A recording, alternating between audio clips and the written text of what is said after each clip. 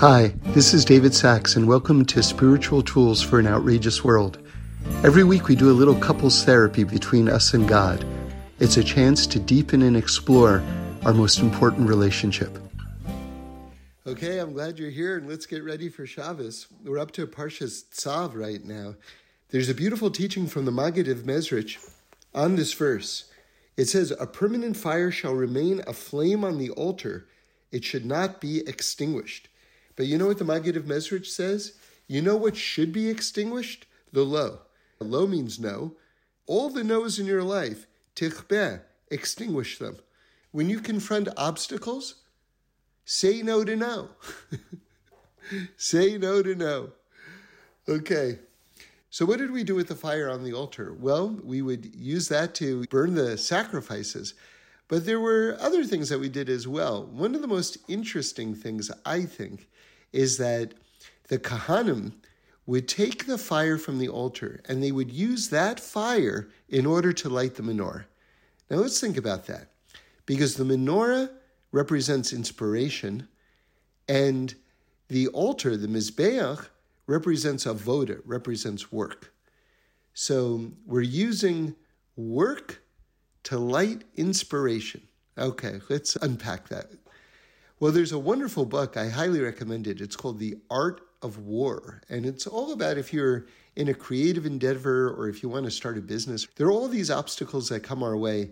He calls it resistance. But if you substitute the term Yetzer Hara, the evil inclination, his book reads like a classic Musar Sefer, a classic book of Jewish ethics. It's really quite amazing. The Art of War. Highly recommend this book. Anyway, one of the things that he notes is, what's the difference between someone who's like an amateur and a professional? He says the amateur waits for inspiration to come to them. He says the professional sits in the chair and will not get up until the inspiration comes. The very act of sitting in the chair and refusing to get up until work gets done, that's what creates the inspiration. So you don't wait for it to come to you. You create the inspiration. Now, with that in mind, let's revisit this idea that the Kahanim would use the fire of the altar to light the menorah. You see what it is? The altar represents work. That's avoda. That's the hard work. That's the sitting in the chair. And you use that to light the menorah. In other words, the work brings the inspiration. The fire on the altar brings the light of the menorah.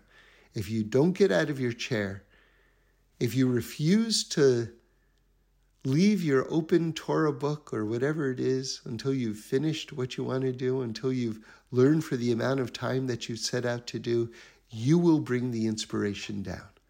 Have a great Shabbos. Thanks for listening.